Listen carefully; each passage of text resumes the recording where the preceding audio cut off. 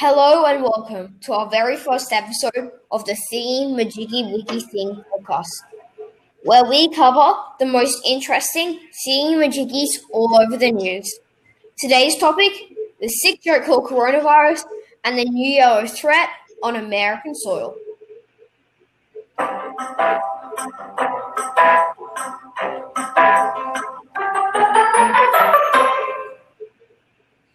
In 1918 to 1919, a flu went around which people called the Spanish flu. The Spanish flu appeared just after the First World War and took the lives of many, including the soldiers that had just come back from the fighting. A lot of nurses were lost during the flu, which affected the recovery and proper medical treatment to many with the flu.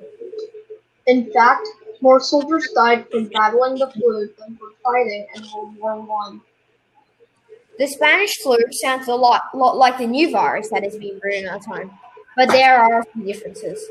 Even though both pandemics are similar and have had similar effects on the world, we've evolved over 100 years. Our new technology has given us modern medical equipment so that we can develop medicine to increase and ease recovery. In an article posted by Science News for Students, scientists and doctors have found a drug for the novel coronavirus called remdesivir. Remdesivir quickens the recovery from the coronavirus by 31%. This is very important to the recovery of the world because this drug can buy doctors and first responders more time, which helps flatten the curve. Flattening the curve refers to community isolation measures that keep the daily number of disease cases at a manageable level for medical providers. You can learn more at the Washington Post Coronavirus Simulator. Speaking about flattening the curve, in an article posted by JohnstonianNews.com, a firefighter has gone out of his way and made over 500 masks, of which he donated to a local charity and encouraged his neighbors to stay isolated until health officials say that it is safe to hold social events again. You know, with all these people in the world doing good things, I'm sure that we can all kiss coronavirus goodbye sooner or later. Agreed.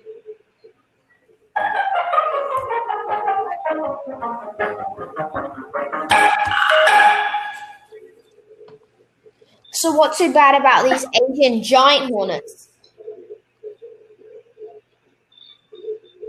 Oh. Well, species in general can wreak havoc on ecosystems. A lack of natural predators allows many to overrun local vegetation and animals, sometimes driving the native animals to extinction. But the Asian giant hornet, native to the warmer climates of Asia, is really bad news in the US. According to our country's agriculture department, if it becomes established, this hornet will have negative impacts on the environment, the economy, and the public health of the states. If the Asian hornets do invade the country, the bee populations will plummet faster than they already are. And as many of you know, bees are the main pollinators of the United States, and losing more bees will be really bad for us. Those hornets sure do sound bad. Yeah, and apparently Asian giant hornets are the world's largest hornets known to man. They are often described as 2-inch-long killers and have an appetite for honeybees. However, there's no cause for panic for these Asian giant hornets in North America.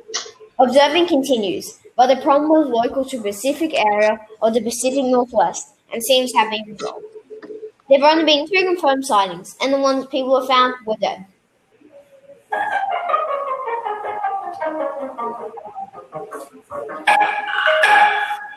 Just because bad things are happening in the world doesn't mean that nothing good is happening. The Shedd Aquarium in Chicago decided to open some of their exhibits and let some of their penguins walk around and meet new animals. One of the videos they posted on social media was about Wellington, a rockhopper penguin. Wellington went to the Amazon Rising exhibit that showed animals from the Amazon rainforest.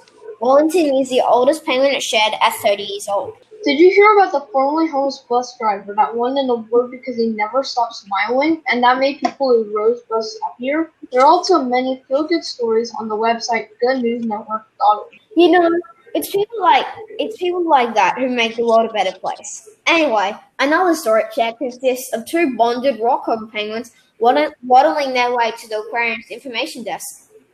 Speaking of ocean life, in Britain, a fireworks show was cancelled to protect the beluga whales and other whales and other sea life in the nearby bay. Then a happy beluga jumped out of the water, and people decided to name him Benny the Beluga. However, he may not be a boy.